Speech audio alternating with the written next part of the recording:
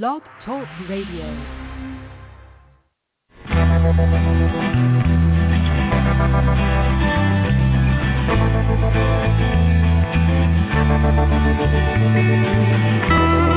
Stroll through the pictures, what I've left behind. Here once again,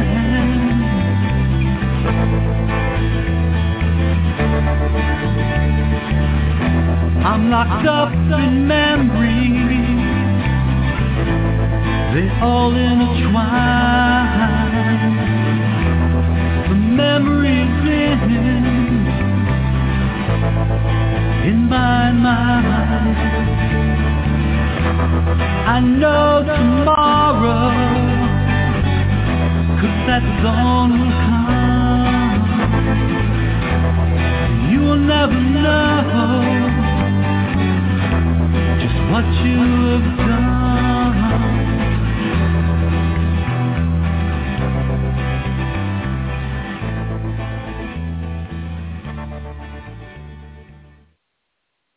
Well, good evening. I'd like to welcome you to the Stop Child Abuse Now talk radio show sponsored by NAASCA, which stands for the National Association of Adult Survivors of Child Abuse.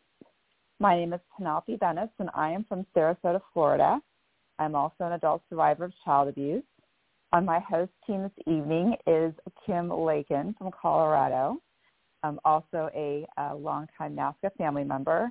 And so Kim and I are very, very excited for our show this evening. It is Monday, January 30th, 2023. This is scan number 3106. The type of show we have this evening, it is special guest night. We have a very special guest with us this evening. Her name is Julianne Grace. She's from the United Kingdom. She is on the line in listen-only mode. We're about to introduce her in a few moments and unmute her line, make her line live to introduce her and have her join us. We are really fortunate to have her with us this evening. And a little bit more about Julianne from the bio that she presented us with in a few minutes. But Kim and I first want to talk to you a little bit about NAASCA and NAASCA's mission, because as you know, NAASCA is all about child abuse, trauma, prevention, intervention, and recovery. If you'd like to join the show tonight and be on the panel to support our special guest, Julianne, we would encourage you to call in and participate in the show. Very simple. The number is area code 646-595-2118. Again, the number to call in is area code 646-595-2118, and Kim, my co-host, will greet you on our back line and welcome you into the show. And as a panel member, you'll have an opportunity to interact with Julianne and ask her a question around her story. This is her night to share her story with us, and we really appreciate her coming on. So without further ado, I wanted to talk proudly about NAASCA's mission. I'm so fortunate and grateful to be a part of NAASCA. Because we have a single purpose at NAASCA, and it's to address issues related to childhood abuse and trauma, including sexual assault, violent or physical abuse, emotional traumas and neglect, and we do so with only two goals. The first goal, educating the public, especially as related to helping society get over its taboo of discussing childhood sexual abuse. That's abbreviated CSA, presenting facts showing child abuse to be a pandemic, worldwide problem that affects everyone. The second goal, offering hope and healing through numerous paths, providing many services to adult survivors of child abuse, and information for anyone interested in the many issues involving prevention, intervention, and recovery. So if you wish to be a part of the show this evening and be on our panel, we encourage and invite you to come on. The number to call is 595-2118. So as you know, I mentioned Kim and I are on the line as hosts, and our guest, Julianne Grace from the UK, is on. We also on the panel supporting Julianne. We have a NAASCA family member, Lori, from New York, and Philip from California, so a lot of support calling in for you, Julianne. And I wanted to read Julianne's bio. And again, so thankful that she took the time to provide a synopsis of her story. She is from the UK, as I mentioned. Julianne Grace is a child abuse survivor. She's also a musician. She was born into a violent, abusive, and religious cult-like environment. Julianne suffered the pain and trauma of physical, sexual, and emotional abuse as a child.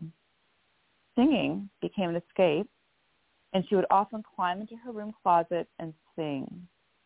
Leaving home at just 16, she had always felt unloved and unvalued, which left her trying to get love from intimate relationships, which in turn left her susceptible to abuse as an adult.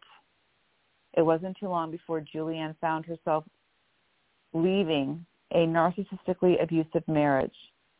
And when she did that, she lost everything, her home, work, and family, which brought her to her knees.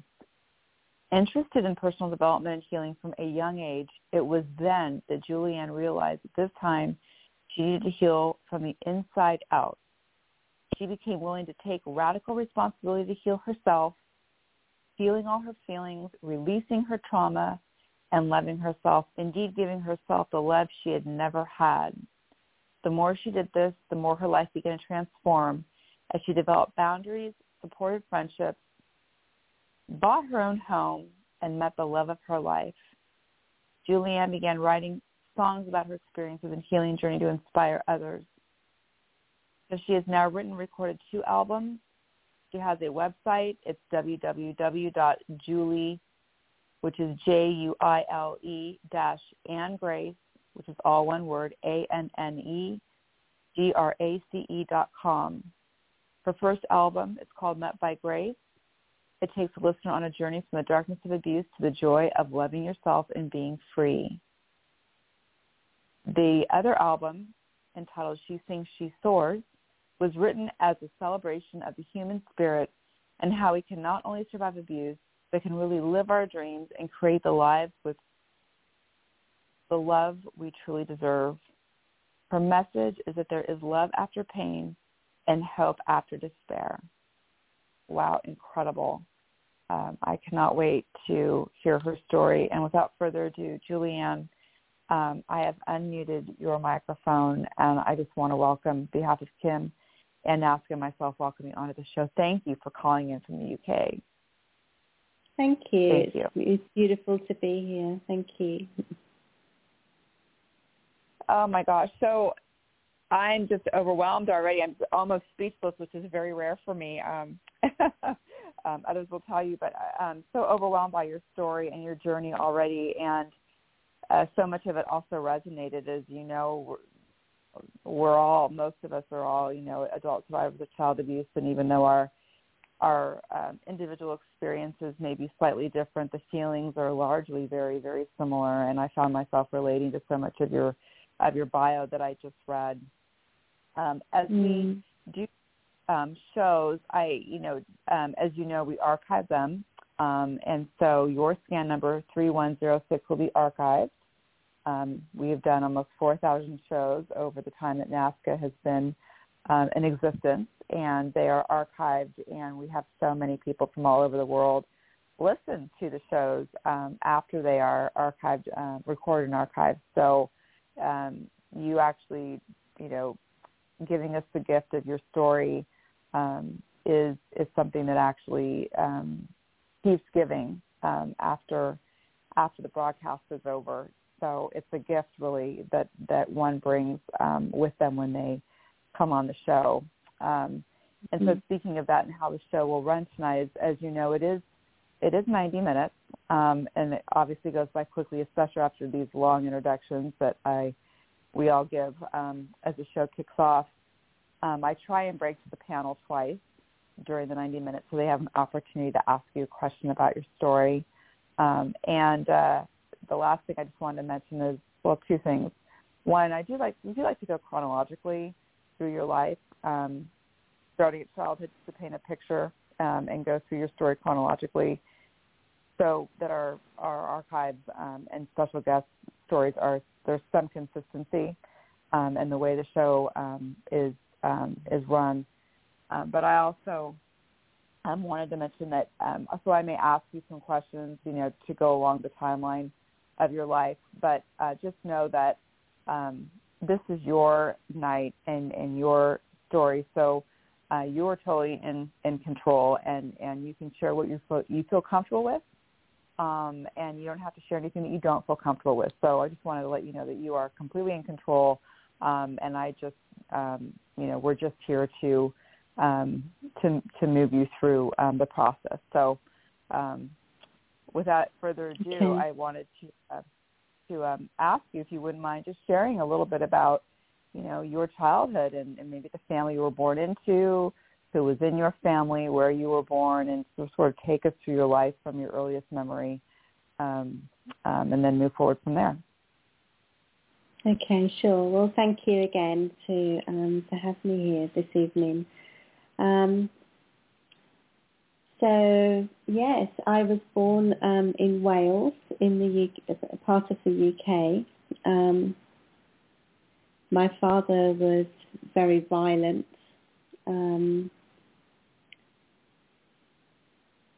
He would, I would regularly see him hit my mother and just snap at the drop of a hat. I had a younger brother who was 18 months younger than me. We had, I just remember we had very little money. My father was always out of work, wouldn't keep a regular job. He was also, it sounds strange to say, but he was very religious. And so, life would go that one day he would be fighting in the garden with the neighbours. And then the next morning he would be off to church with a big Bible under his arm. And would regularly kind of, shout about the Bible to my mother and quote different scriptures. And then, he would be losing his temper, throwing things around. He also hit me and my brother. He was in and out of prison for different assaults.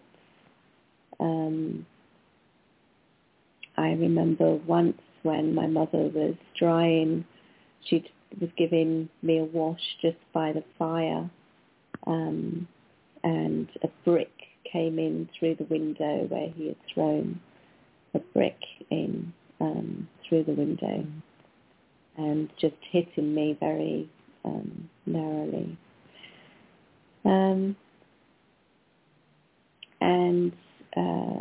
So my mother, one day, my father had left for work, and my mother told us we were leaving. And I would have been almost 6, and my brother was 4.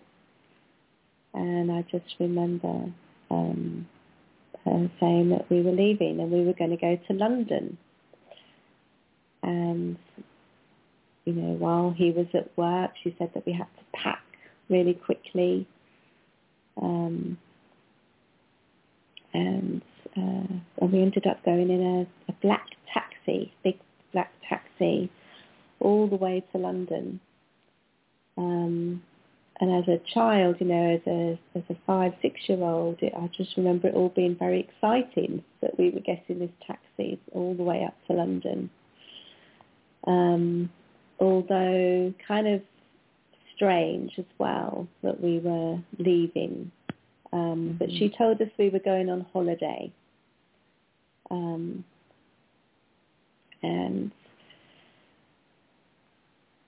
that we were going to a friend of hers.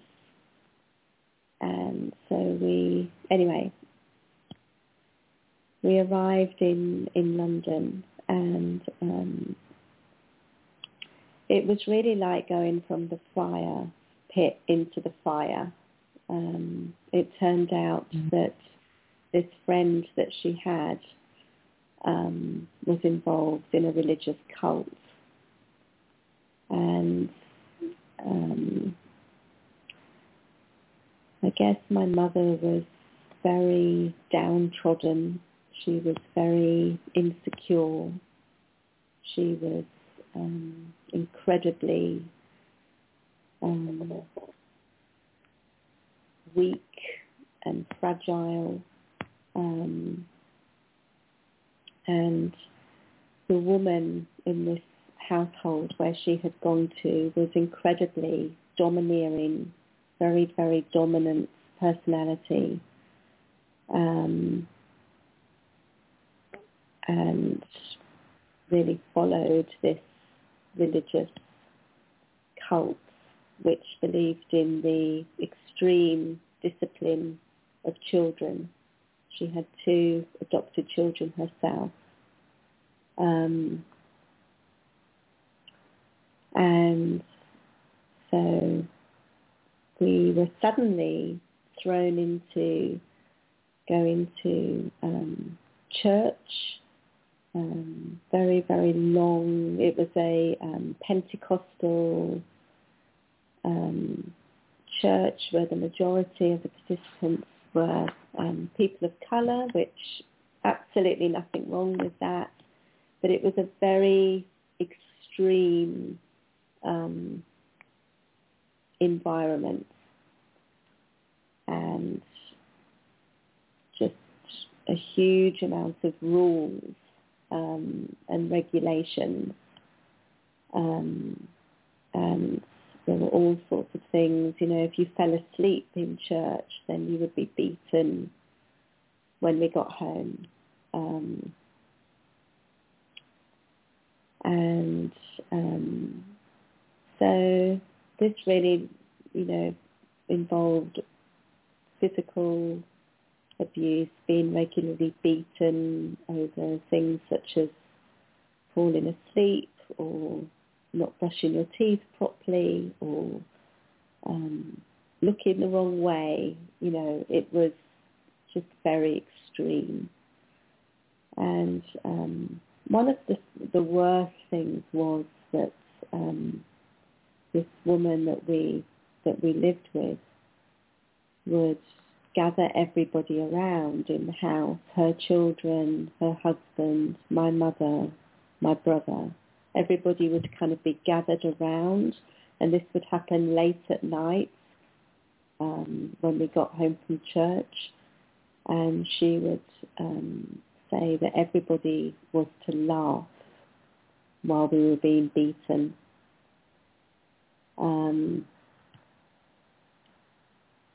Including my mother. And my mother would leave us with an uncle that I had who had schizophrenia. This was a bit later on when I was 8 or 9, and he started sexually abusing me. She would go to work and leave us with him, and he started sexually abusing me.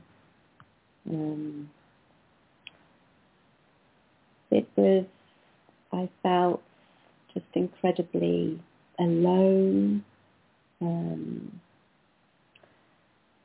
My brother had severe learning difficulties and was also very violent and had behaviour problems ever since I can remember.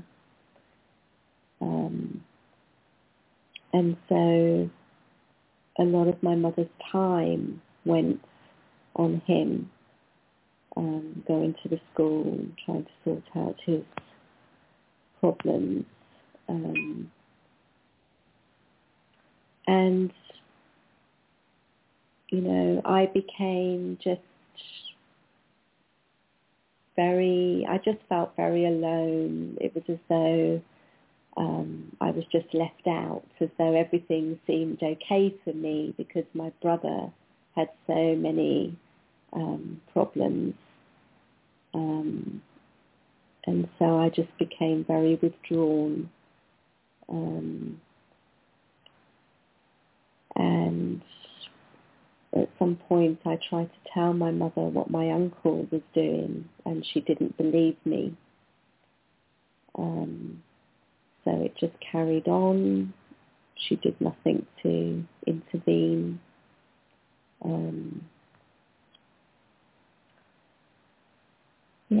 So... Oh, my gosh. It was just, it was full of neglect and emotionally just, I just felt that she wasn't there. I never felt loved at all.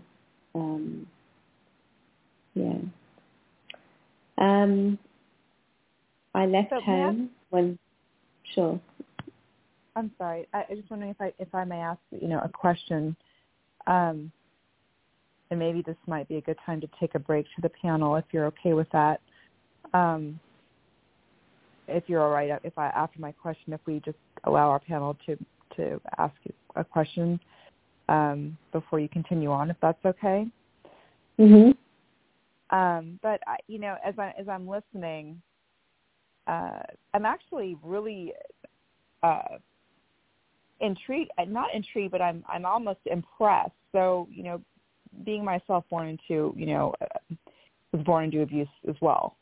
And my recollections are, I have some clear memory from, very young, 2-3 years old, and then I have big gaps where I don't remember anything. It seems like you're very lucid, and you have a lot of memories of a lot of events. And so I'm thinking, wow, you really were through all this abuse, and when children dissociate, you were very present and aware of what was going on.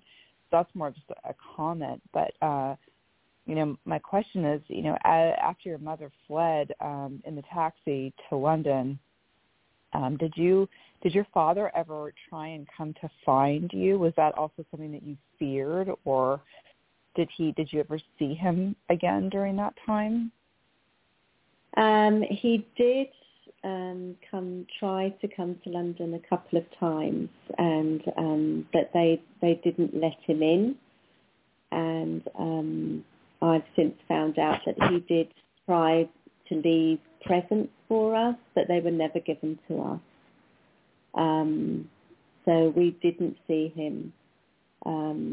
I didn't see my father again until I was 19, when I tried to find him. So no, we didn't see my father again as a child. No. There's such a deep pain when a mother neglects her children, and I understand that from my own personal experience. And I never try and compare or quantify the abuse, but I know it's such a, I can't think of a deeper pain than to be abandoned by a parent, really, in terms of their neglect. And when you started explaining about your uncle and the sexual abuse, I was thinking to myself, I wanted to ask you if your mother had suspected, but as I'm a mother, I feel like you have to know on some level when your child is being mistreated, the maltreatment and the abuse. It just sounds to me like there's this pattern in what you're describing. Your mother just being so numb herself that she just refused. She was willfully ignorant, and just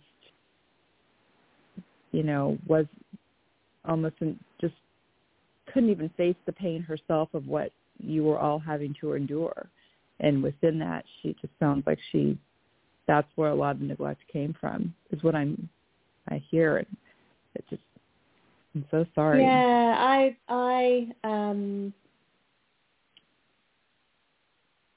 I believe that trauma begets trauma in so many ways, and my mother had her own trauma growing up, and I have an understanding of that now. Of course, I didn't at the time.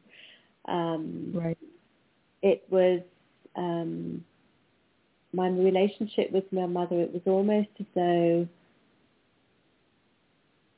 I just wasn't there.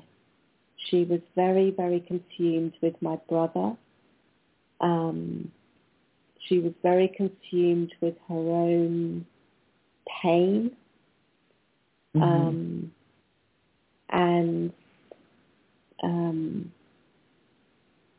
My experience that was as though I was trying to just bring myself up. It was, and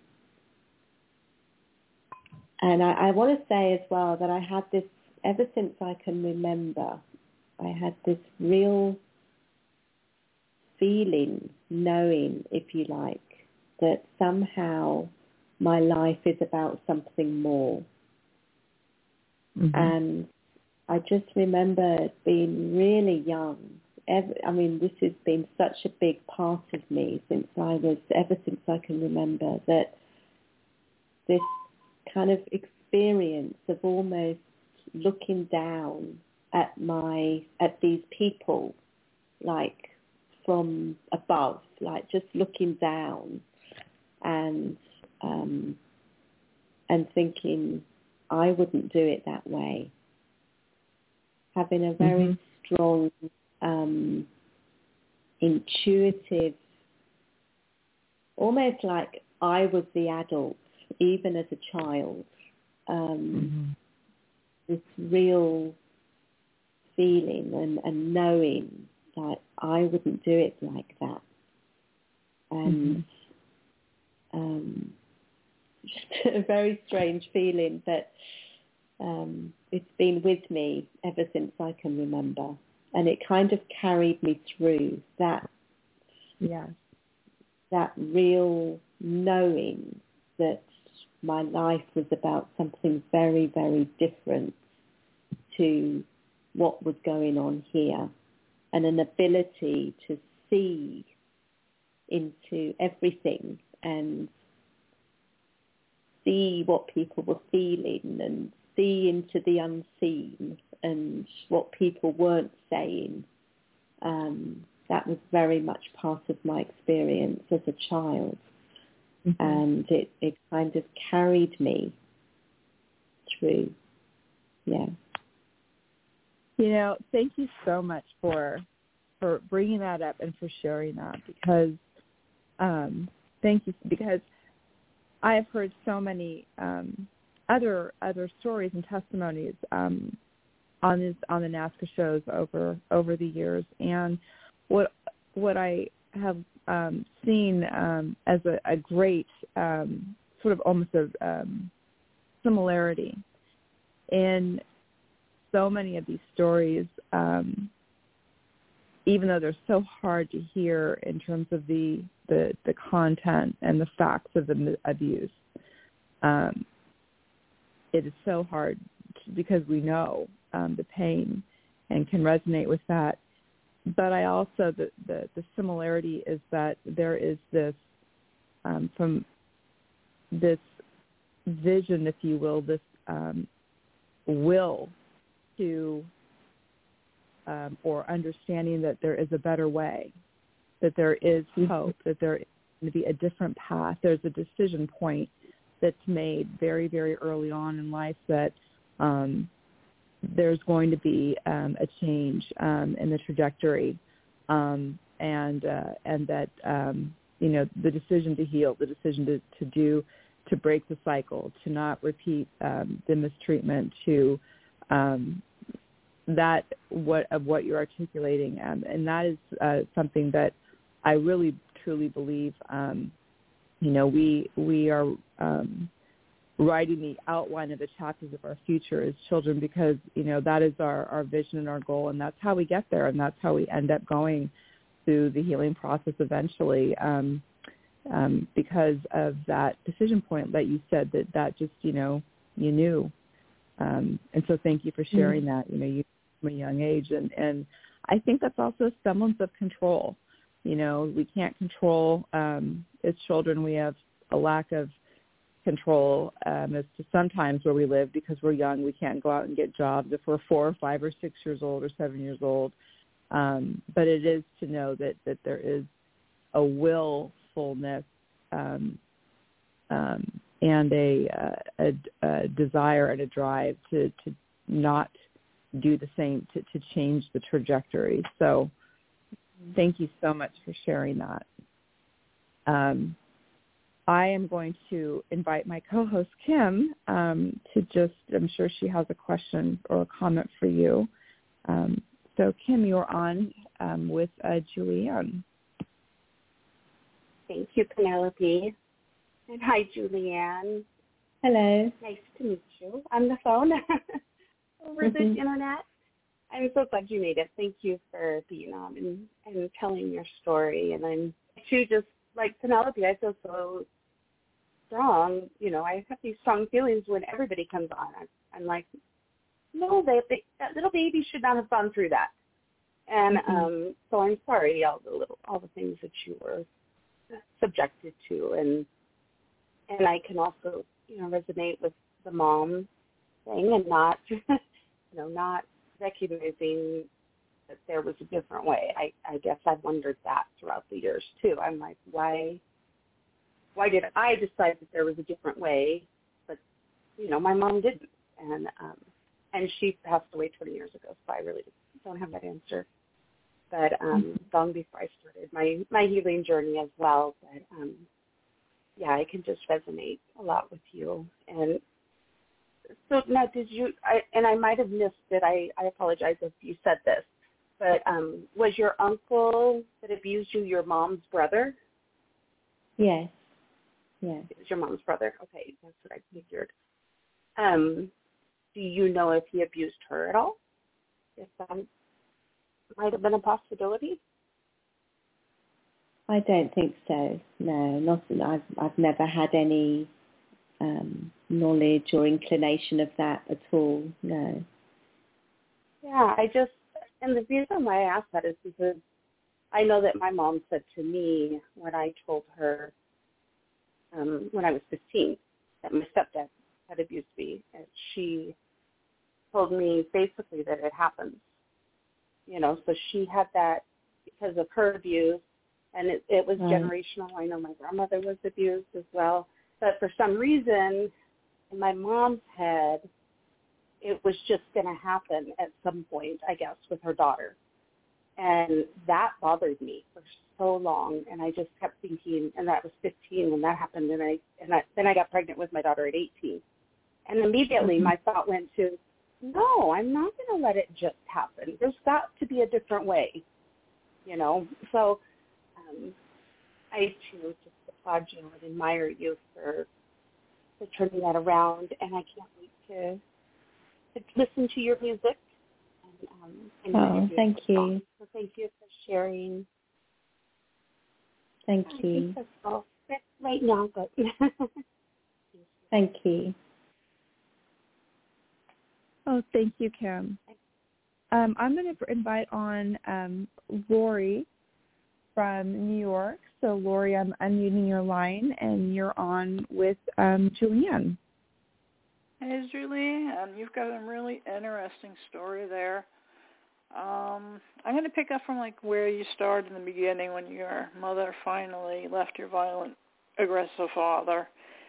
As kids, we don't really recognize that they're doing it for us, but I think she made a good decision. And the distance between you from all that shock and trauma was beneficial, even though you didn't get the presence and felt abandoned and all that other stuff. The way he sounded by you, I think it was best that the break that you needed, because I pictured you singing in a closet, and I grew up with a sister who did that too.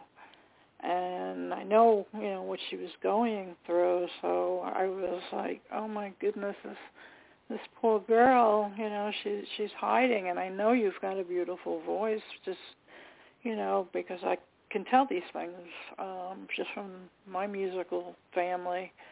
So I don't know, my heart, you captivated me right then and there. But your mother, you might not know, and she might not even ever admit it, but she became the way she is, did the things she did because of traumas that she suffered.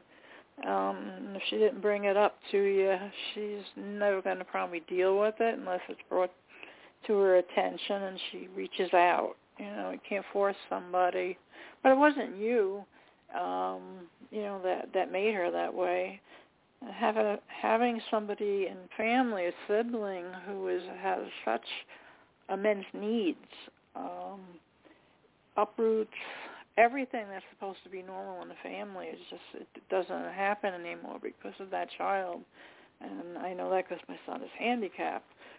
So you actually, basically, that feeling of invisibility, I could see that, it's happened to you, but that's the reason why. It's still not your fault. But you had this reserve to continue with your music, and you were getting at your feelings through your singing and all of that. So you had the presence of mind to have like an outlet for yourself while you had to go through until you were of age to, to really get out and start doing what you wanted to do. The fact that your mother didn't believe you, it's not new to me, but it still angers me. She might not believe you because she just didn't want to, because she couldn't handle everything all the blowback from all that. She just didn't want to deal with it. That's why she wouldn't believe you. I'll bet anything that she knew. Once you told her, thoughts came to her head. She saw, she knew, she felt, and it's her brother, so, she knows his personality. All of that still isn't anything to do that you did. You didn't bring it on, you didn't ask for it, you didn't do anything. But what I like about you so far is that you're going to come out of this. Just from what you've accomplished so far with your music and, your strive, that I can feel that strong will that you have to get this part of your life settled so you can move on. You're going to do it. I can feel it. You're going to do it. I'm glad that you were here because, yes, I'm also interested in hearing your music. I know it's going to be sad but beautiful. Thank you. Well, thank you, Lori. Thank you. Lori. And I will repeat all of the information on the website, and I will have Julianne repeat it at the end of the show.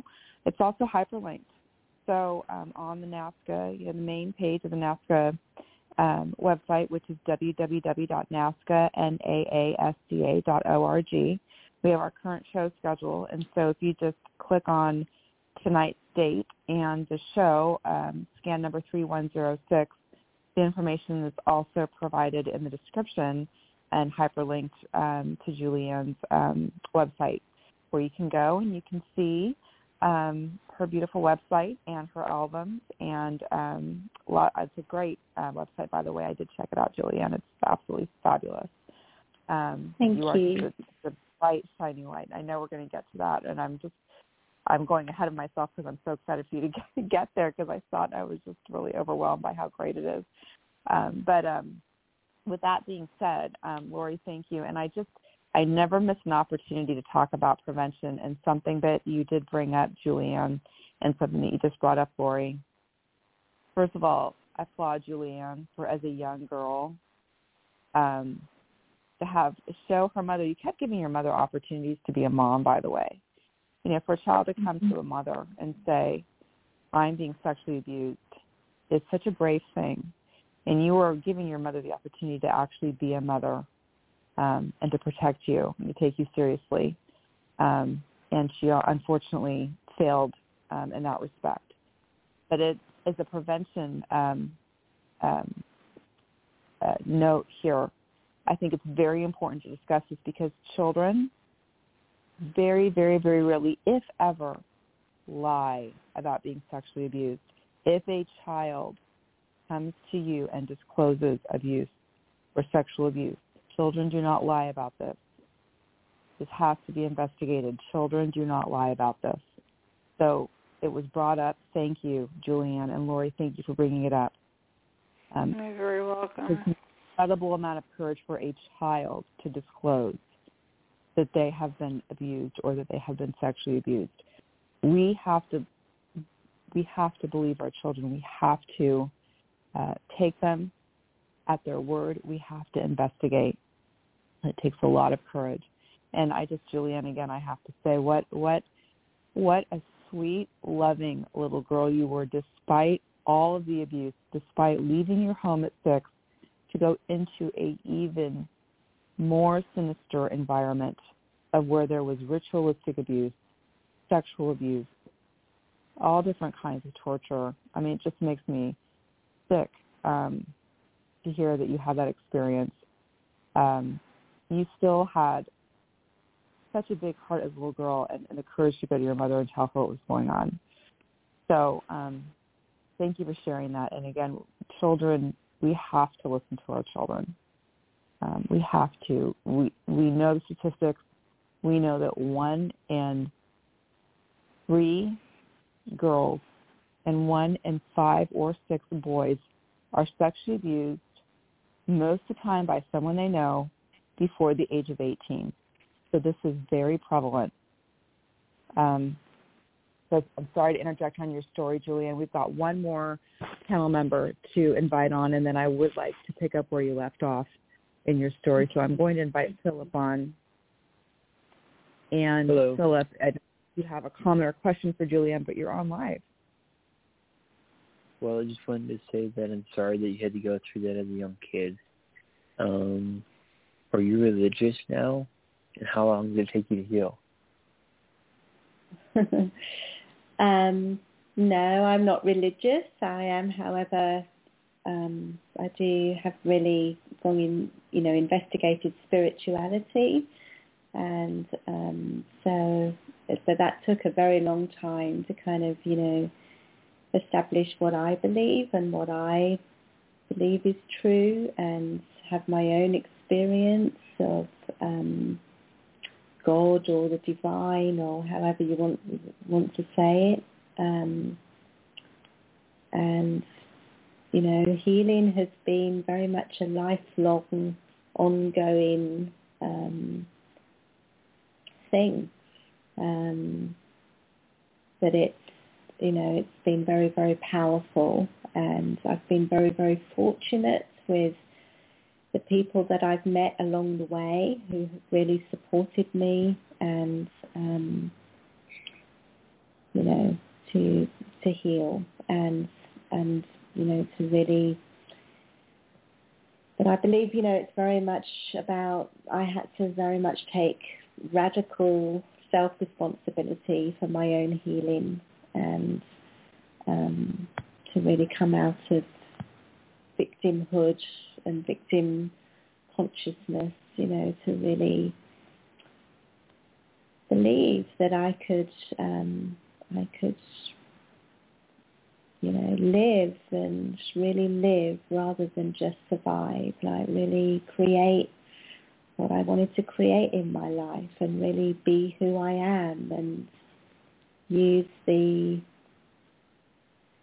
gifts that I believe I was given, that ability to empathize and to see into the unseen and to see what's not being said. Those have been incredible things in my life that I've gone on to be able to use in very powerful ways. So, yeah. Thanks. Well, thank you, Julianne. Thank you, Philip. Great question. I'll put back and listen. So, Julianne, we left off, and you were saying that you had decided to leave home, and I believe it was the age of 16. Yeah. So Yeah. I'm just going to turn it back over to you and allow you to continue on with your story, and I promise with minimal interruption from me. You're doing a great job. Okay, thank you. Yeah, so, as a young teenager, I felt very, very determined that I was going to leave home as soon as possible. And, I was very, just very, very determined about it, that I was going to leave and I was going to go as far away as possible. And I always had this real thing that I was going to travel around the world. I remember saying to my mother, actually, when I was 8 years old, that I'm going to travel around the world.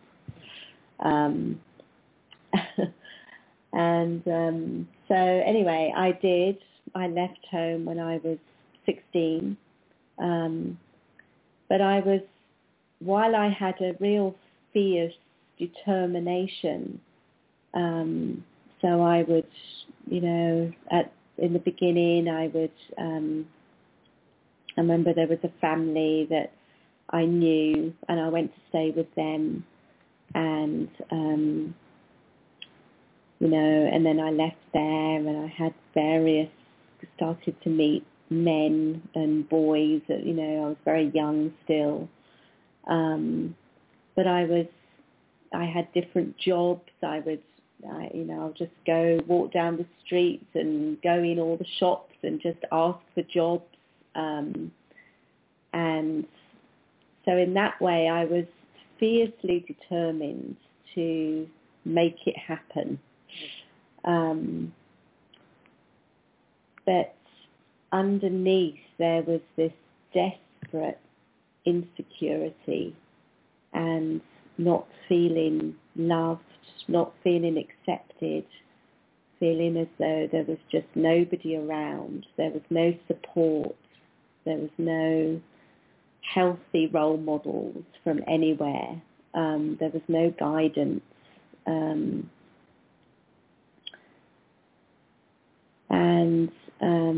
And as I went along, each time I would get into a relationship, that is where all of this trauma, all of this terror that I had experienced would just all come to the surface. And that's really how it was. As long as I didn't go anywhere near an intimate relationship, I kind of got by just on sheer willpower and determination. But as soon as I went anywhere near relationship, that's where it would all come out. And I would just go through just this excruciating pain, particularly each time a relationship ended. I literally felt like I was just dying, and there was nowhere to go, and the complete abandonment and being left, the uncertainty, the instability, it was just reliving it all over again each time. And then there would be nowhere to go. My mother was nowhere around. My father, of course, was nowhere around. I must say as well, I left out that my mother remarried when I was 12 and had 2 more children. So I had a much, much younger brother and sister. And I just had this constant feeling that my mother had never loved me. And I saw the way that she was with my younger siblings, and it felt very, very different to the way that she was with me in terms of the care that she provided for them. It seemed as though it was a completely different experience with them. And in terms of the attention that she gave to my other brother, the brother that's 18 months younger than me, she followed him around. He was in different foster care and residential care, and as he grew up, he was in all sorts of trouble and went to a boarding school and was in various prisons. You name it, that was my brother. And my mother followed him around everywhere that he went. And it seemed that she just never paid any attention to me at all. Like she had kind of deemed that I was okay. And so going back to when I left home,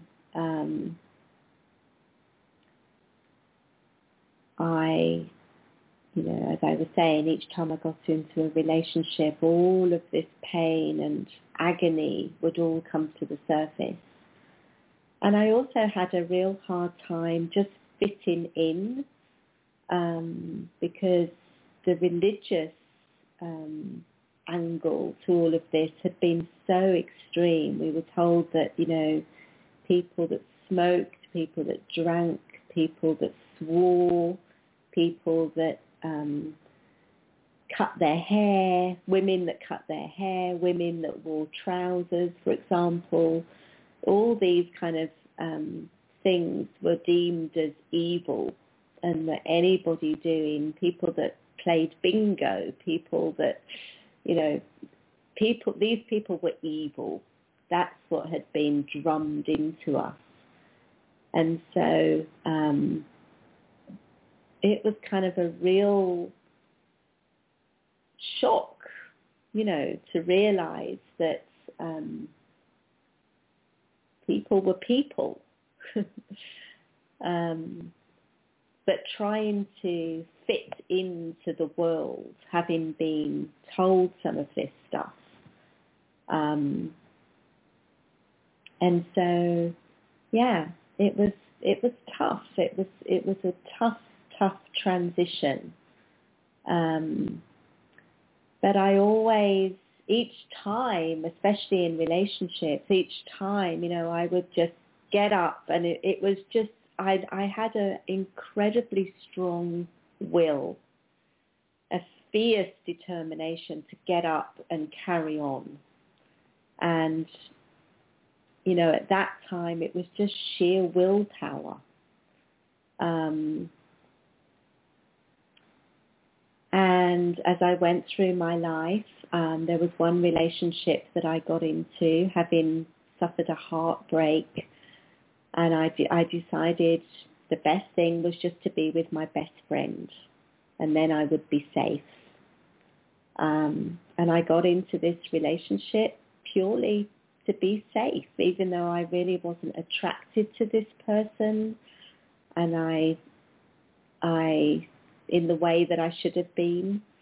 I didn't love this person in the way that would have been the best way, but I knew I'd be safe and he would take care of me.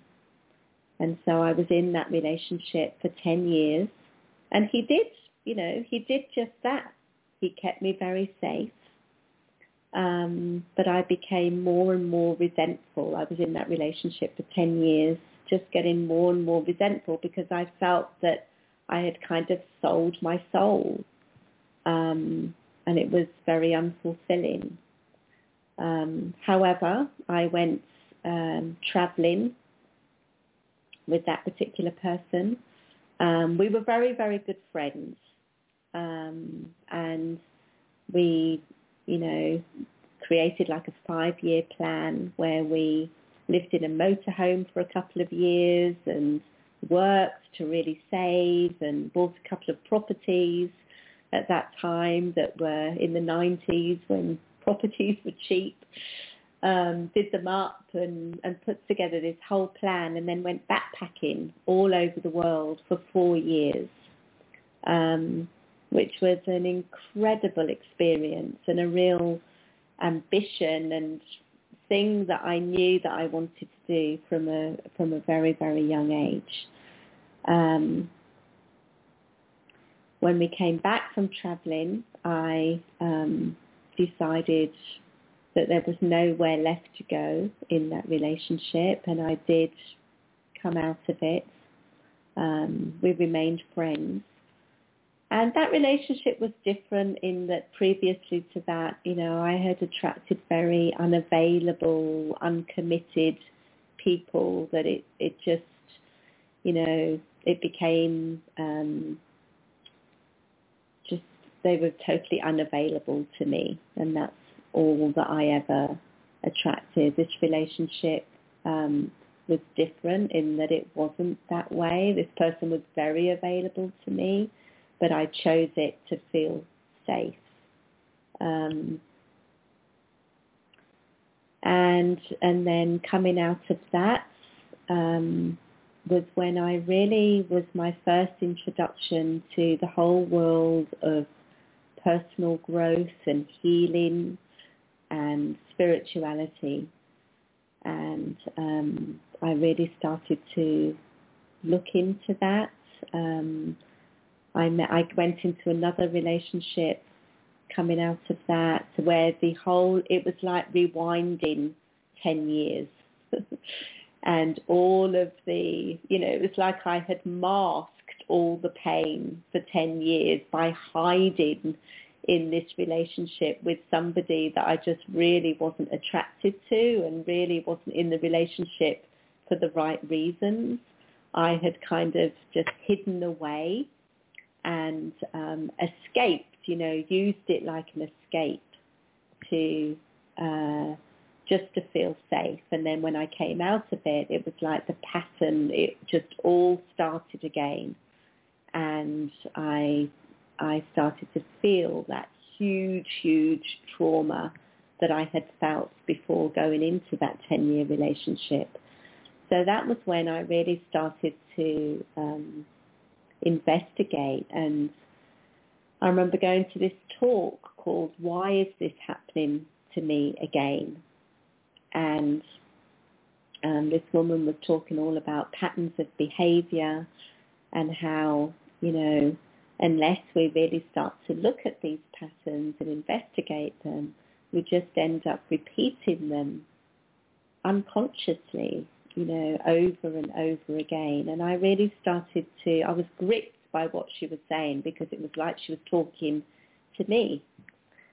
And she was talking about something called breath work, which I'd never heard of. But because what she was saying resonated with me so much, I started working with her with breath work, which was a kind of breathing technique to really get involved, to really get into the subconscious and to really get in touch with our feelings, and to really start to process the feelings and the memories. And that was a huge, a very powerful time for me. I was involved with her organization for 3 or 4 years. During that time, I became a breathwork practitioner myself.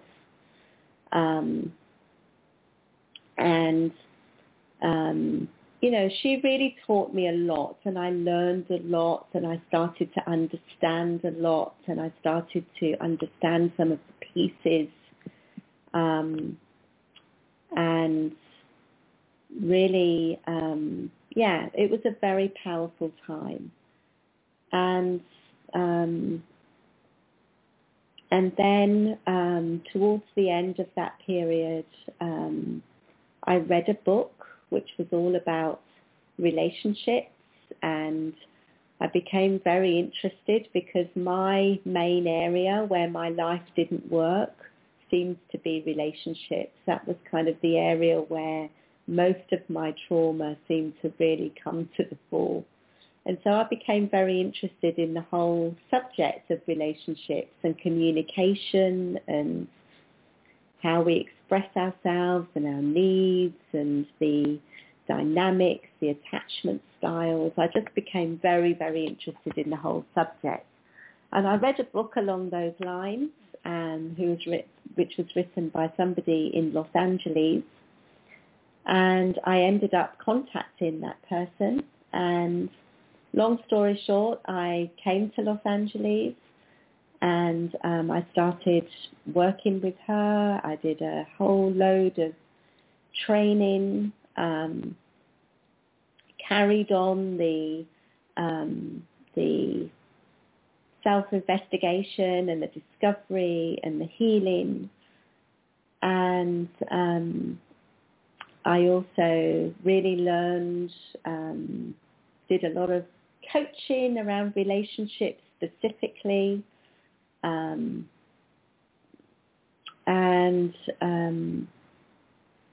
I started to come to Los Angeles a lot. And there was a period where I was actually looking into setting up a business in Los Angeles so that I could get a visa to be there. So I was coming backwards and forwards between the UK and there, and really I was there a lot. And it was there that I met my husband. And it was an amazing experience. He was somebody unlike anybody that I had ever met before. He was also very into personal growth and spirituality, and it was a huge, just a very magical time. And I fell very much in love with him. And we were married within 6 months of meeting. And then once we were married, he was a person, he would do anything for me. He was incredibly loving. So here I was, living in California, very close to the beach, with the love of my life. And it was amazing. It was an amazing time. And then really after we got married, gradually I started to see a very, very different side to him. And the relationship took on a dynamic of him being my spiritual teacher. And he would flip from this very loving and kind and person that I had met into something very different, very condescending, very angry. I started walking on eggshells, just really not knowing who he was going to be from one day to the next, from 1 hour to the next. But I was desperate to hold on to the love, in inverted commas, that I thought that I had. And I was just in shock that this was happening. I was in denial that this was happening.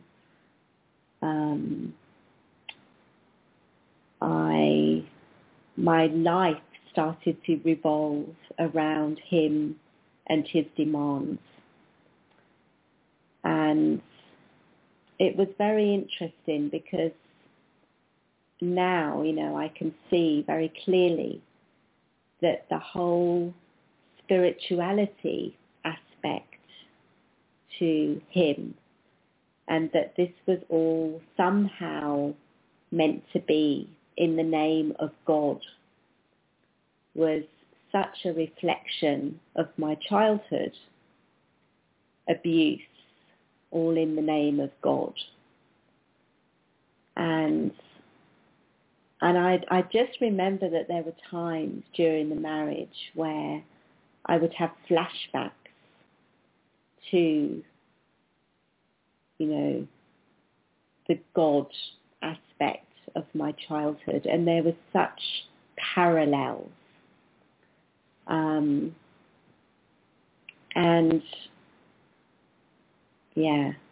it was incredible, really, when I really could really see that.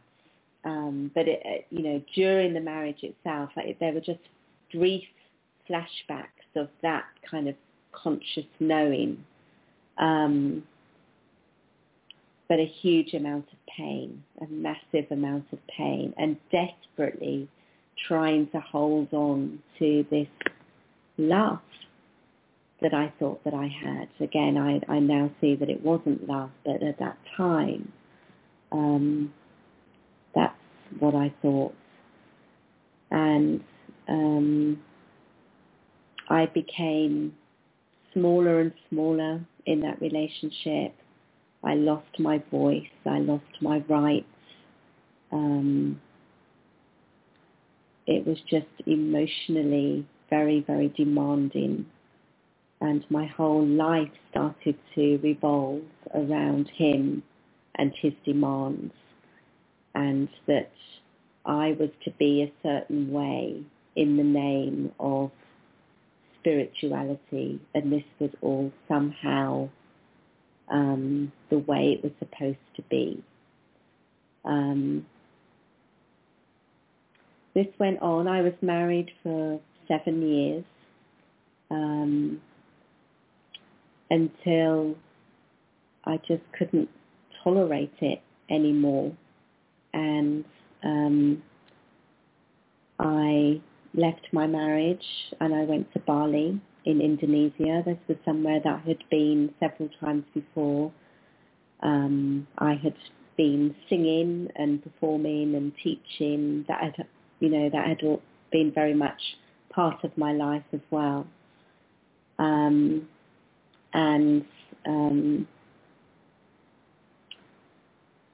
it was really when I left my marriage that I was absolutely brought to my knees. I just lost everything. I lost my home, my work, my money. My family were nowhere around. I was just absolutely brought to my knees. I could barely function. I remember getting on the plane to Bali, and I had no idea how I was going to get there. And I was staying in a villa there where one morning I woke up. I must have been passed out on the floor the night before. I woke up on my bathroom floor, and I stumbled out of my villa. There was a road, and I would just remember being completely suicidal, and just feeling absolutely hopeless. And somebody called an ambulance, and I was taken to a clinic where a very kind doctor just held my hand, told me it was going to be okay. And a few days later, somebody accompanied me on a plane to a place called New Life in Thailand, which was kind of a place just for people to have some rest, people that were suffering grief or depression or anxiety, just to recuperate and rest, and just a safe place to be. I was there for 4 months before returning to Bali. And it was when I got back to Bali that I really started to investigate trauma. And I'm really cutting a very long story short here, and really jump into through some stuff of what happened. But long story short, I really started to know that this time I had to really heal for real. There was no getting up and brushing myself down again like I could in the past. I was just had to heal for real. And there was no way I was going to be able to just get up and go again. And I really did a huge amount of work, and through a process that I learned and the support that I have, I learned how to go into my body when I now understand that all that trauma was stored.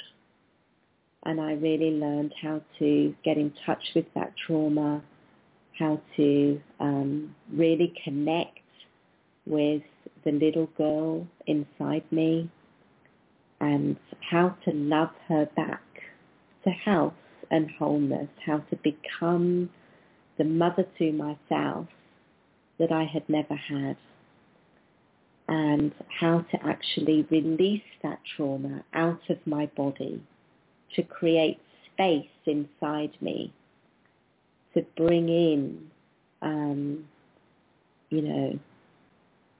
more light, more space, more of the goodness of life. It's very hard to explain, but it was incredibly powerful, an incredibly powerful process. I went on to train in that work as well and worked with many, many women around the world to help them through that process. And then I knew that I wanted to really write music about my experiences, to really bring hope and inspiration to others who were suffering. So I wrote my first album while I was in Bali. And, it was, I want to emphasize that this wasn't an easy process. I've skipped through it, but it was incredibly just a very deep, a dark process of really facing head on all of that trauma, all of that neglect, all of that abuse, all of that darkness. It was incredibly painful, but it was just as though I was ready. I was ready to do it. And I knew that it was do or die. There really was no going back. I was either going to die or I was going to live. And if I was going to live, then this is what had to be done. And that's how it was for me. That's really how it was. And I chose to live. I chose to live. And I chose to do what it takes in order to live. And it was the hardest thing I've ever done, to really get well and to bring myself back to wholeness from losing everything and from being completely broken and in utter despair. It was the hardest thing I've ever done. But coming to the other side, I knew that I really wanted to write music about my journey, about my experiences. So I wrote my first album, Met by Grace, which really is, parts of it are quite dark and really go into the depths of the despair, but then come into this loving myself again and really, loving myself and loving that little girl inside me and setting her free so that she can have her full expression in the world and really be who she is, be who I am, and the beautiful, just really gifts that she has to offer, and the beautiful singing and the writing that just flows through me to offer that to others. And so I wrote that first album in Bali, and then I came back to the UK, and it's been an ongoing process of, finding work and making money, and I bought a home in Spain, and then I met my partner who is completely different and very, very loving and very supportive and so kind and a real contribution, and really wants me to be myself and seen and heard and really express my music. I wrote my second album during the lockdown period, which is a real celebration of the human spirit and how we can not just survive abuse, but can really live and create our lives, create our dreams, live the lives that we were born to live, with the love that we really deserve. And so that's my second album, called She Sings, She Soars, because I really believe that we can soar, we can fly, and we can use all of our experiences. This has been, I want to speak to for myself. I'm aware that many people won't be in this place. They'll be in various stages of where they're at on their journey. And I just have so much empathy and compassion, but I really believe that we can heal and we can live the lives that we were born to live.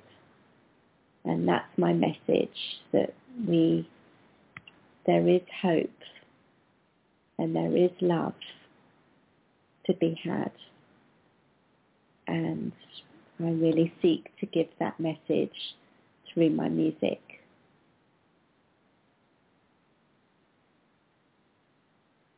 Oh my gosh.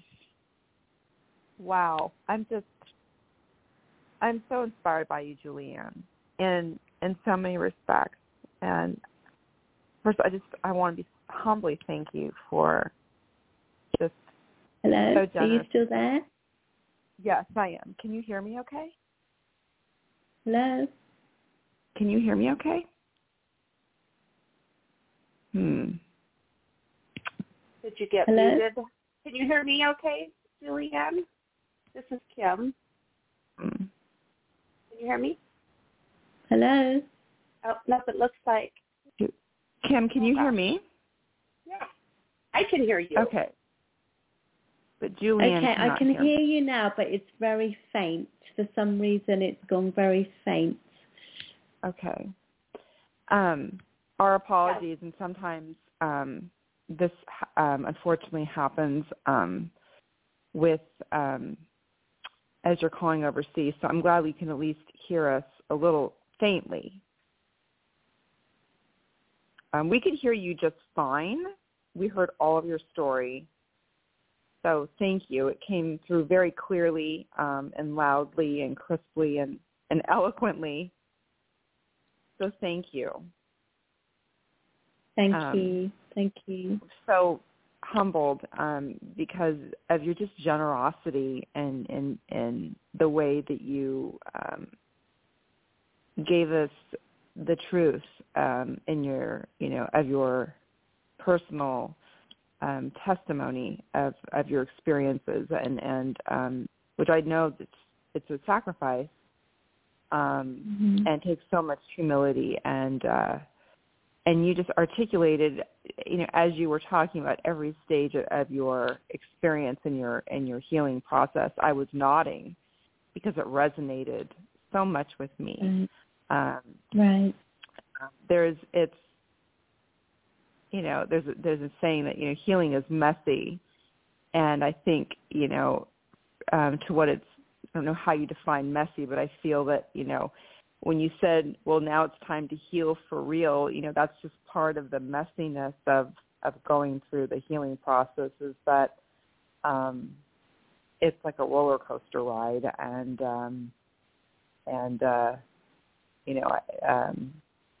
sometimes we hit walls and we have to change course.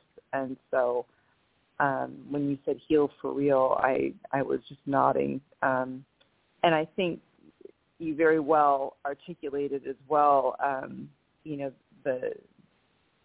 the intervention piece and the, of what we talk about in our mission at NAASCA. And that is, we know that there are so many adult survivors of child abuse in this world that are, as you mentioned, on different places in the healing journey, and some have not begun. Yeah. And there's an old saying, that I do not believe is an accurate one, but it is that, what we don't know won't hurt us. And sure. When it comes to the trauma that one experienced in childhood, that adage does not, that saying is not, does not serve us in order to resolve and to manage and to heal from the trauma. We have to bring it out. And so, and that is what you so beautifully articulated, that journey. And I thank you for that, because I think sometimes hearing someone else's story, there's someone out there that will hear your story tonight and realize that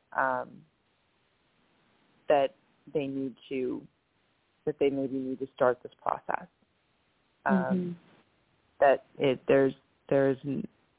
we do not serve ourselves well to neglect or ignore or to continue to repress the things that happen to us. So thank you from the bottom of my heart for sharing that, and also for sharing the fact that it's hard work, it's humbling work.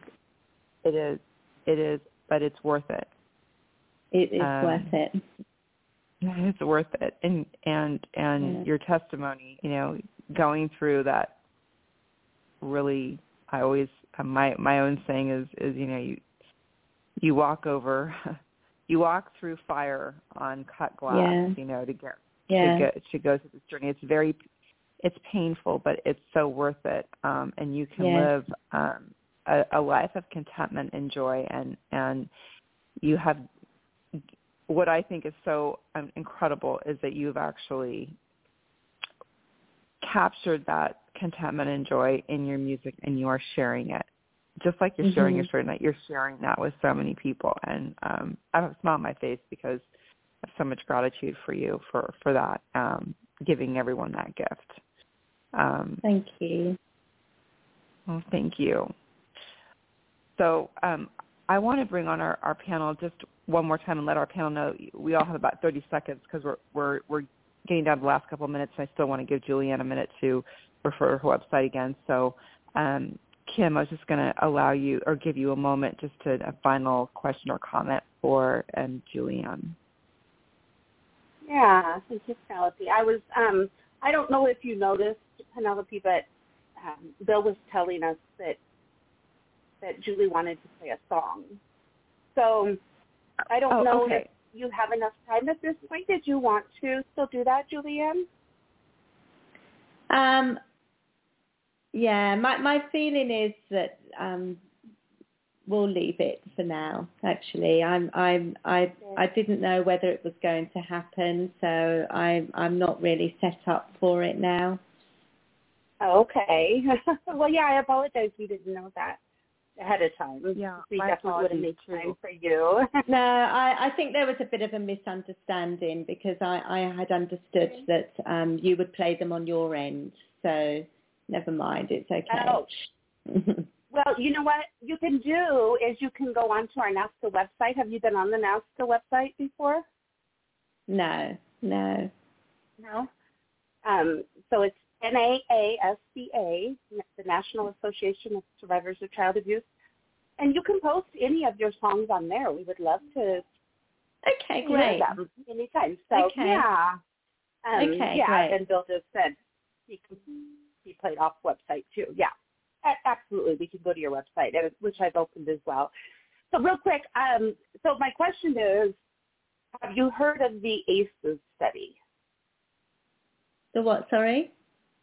It's called ACEs, ACES. It's Adverse Childhood Experiences, and it's the study is based on how many traumas you have as a child, is going to kind of set up your future. And but we want to try and switch that, so the science is, we need to switch that around and not have all of those. So if you have like 7 out of the ACEs on this list, and you can just Google it, ACES, ACEs, and it's just fascinating to hear because, when you're sharing your story, and I know for me, this was looking at this ACEs study was a real eye-opener to me because I was so interested in finding out all the little details and ins and outs and why I'm doing this and, just trying to figure myself out, which I'm still doing. I agree with you. I think it's going to be a lifelong journey that I'm going to continue to do that. But it's fascinating to go and read that. So I just wanted to share that with you. Thank you. I wanted to let you know I friend requested you on Facebook. I don't know if you get on a whole lot. I don't get on a whole lot either, but I like to try and connect if I can with our guests. Okay, so, thank you. Sure, thank you. Thank you for being on. Thank you. Thank you very much. Thank you. Take care. Panelist Lori from New York and Philip from California. And unfortunately, we're down to 2 minutes, but I'm not going to be able to bring you back on. But I just wanted, I know I speak for NAASCA, as we appreciate you calling in and being on the panel. And sometimes these, shows 90 minutes just whizzes by. So, but we do appreciate your support and for coming on. And because we have about a minute and a half left, I just wanted to turn it over to Julianne and once more to give us her website information and address and her handles so that those that wish to look her up have an opportunity to do so. Oh, thank you. So my website is Julianne Grace. So it's Julie and then a hyphen, ANNE, Grace, GRACE.com. You'll also find me on Facebook under the same name. You'll find me on Spotify. My second album is being released on the 15th of April, and I have 3 singles. One's just been released. Another 2 are released before then. You'll find me on TikTok as well. If you just put in my name, you'll find me. Please do send me a message. You can do so from my website. You can send me a message and I can send you links to my music as well if you would like to do that. I have a performance coming up, several performances coming up actually. So yeah, if you want to know more, please do send me an email through my website. That would be great. Thank you, Julianne. Thank you so much. And once again, you can also find her handle on the NAASCA website under tonight's scan number, 3106. It should be up in the archives in about 30 minutes to an hour after the show concludes. I want to thank Kim, my co-host, and Lori and Philip for calling in. I really want to special shout out to Julianne Grace being on the show this evening and sharing her incredible story with us. I hope that we keep in touch. As Kim mentioned, Julianne, what a bright light you are. So thank you. Thank you. And as the show is concluding, as I always say as I sign off, there are enough adult eyes and ears on this to keep every single one of our children safe. If you see something, you hear something, please say something, do something. It's our more responsibility to take action. Thank you all. On behalf of NAASCA, good night. Good night. Blog Talk Radio. Long time. I'll know tomorrow, 'cause that dawn will come. You are forgotten after all that you've done. I know tomorrow, that dawn will come.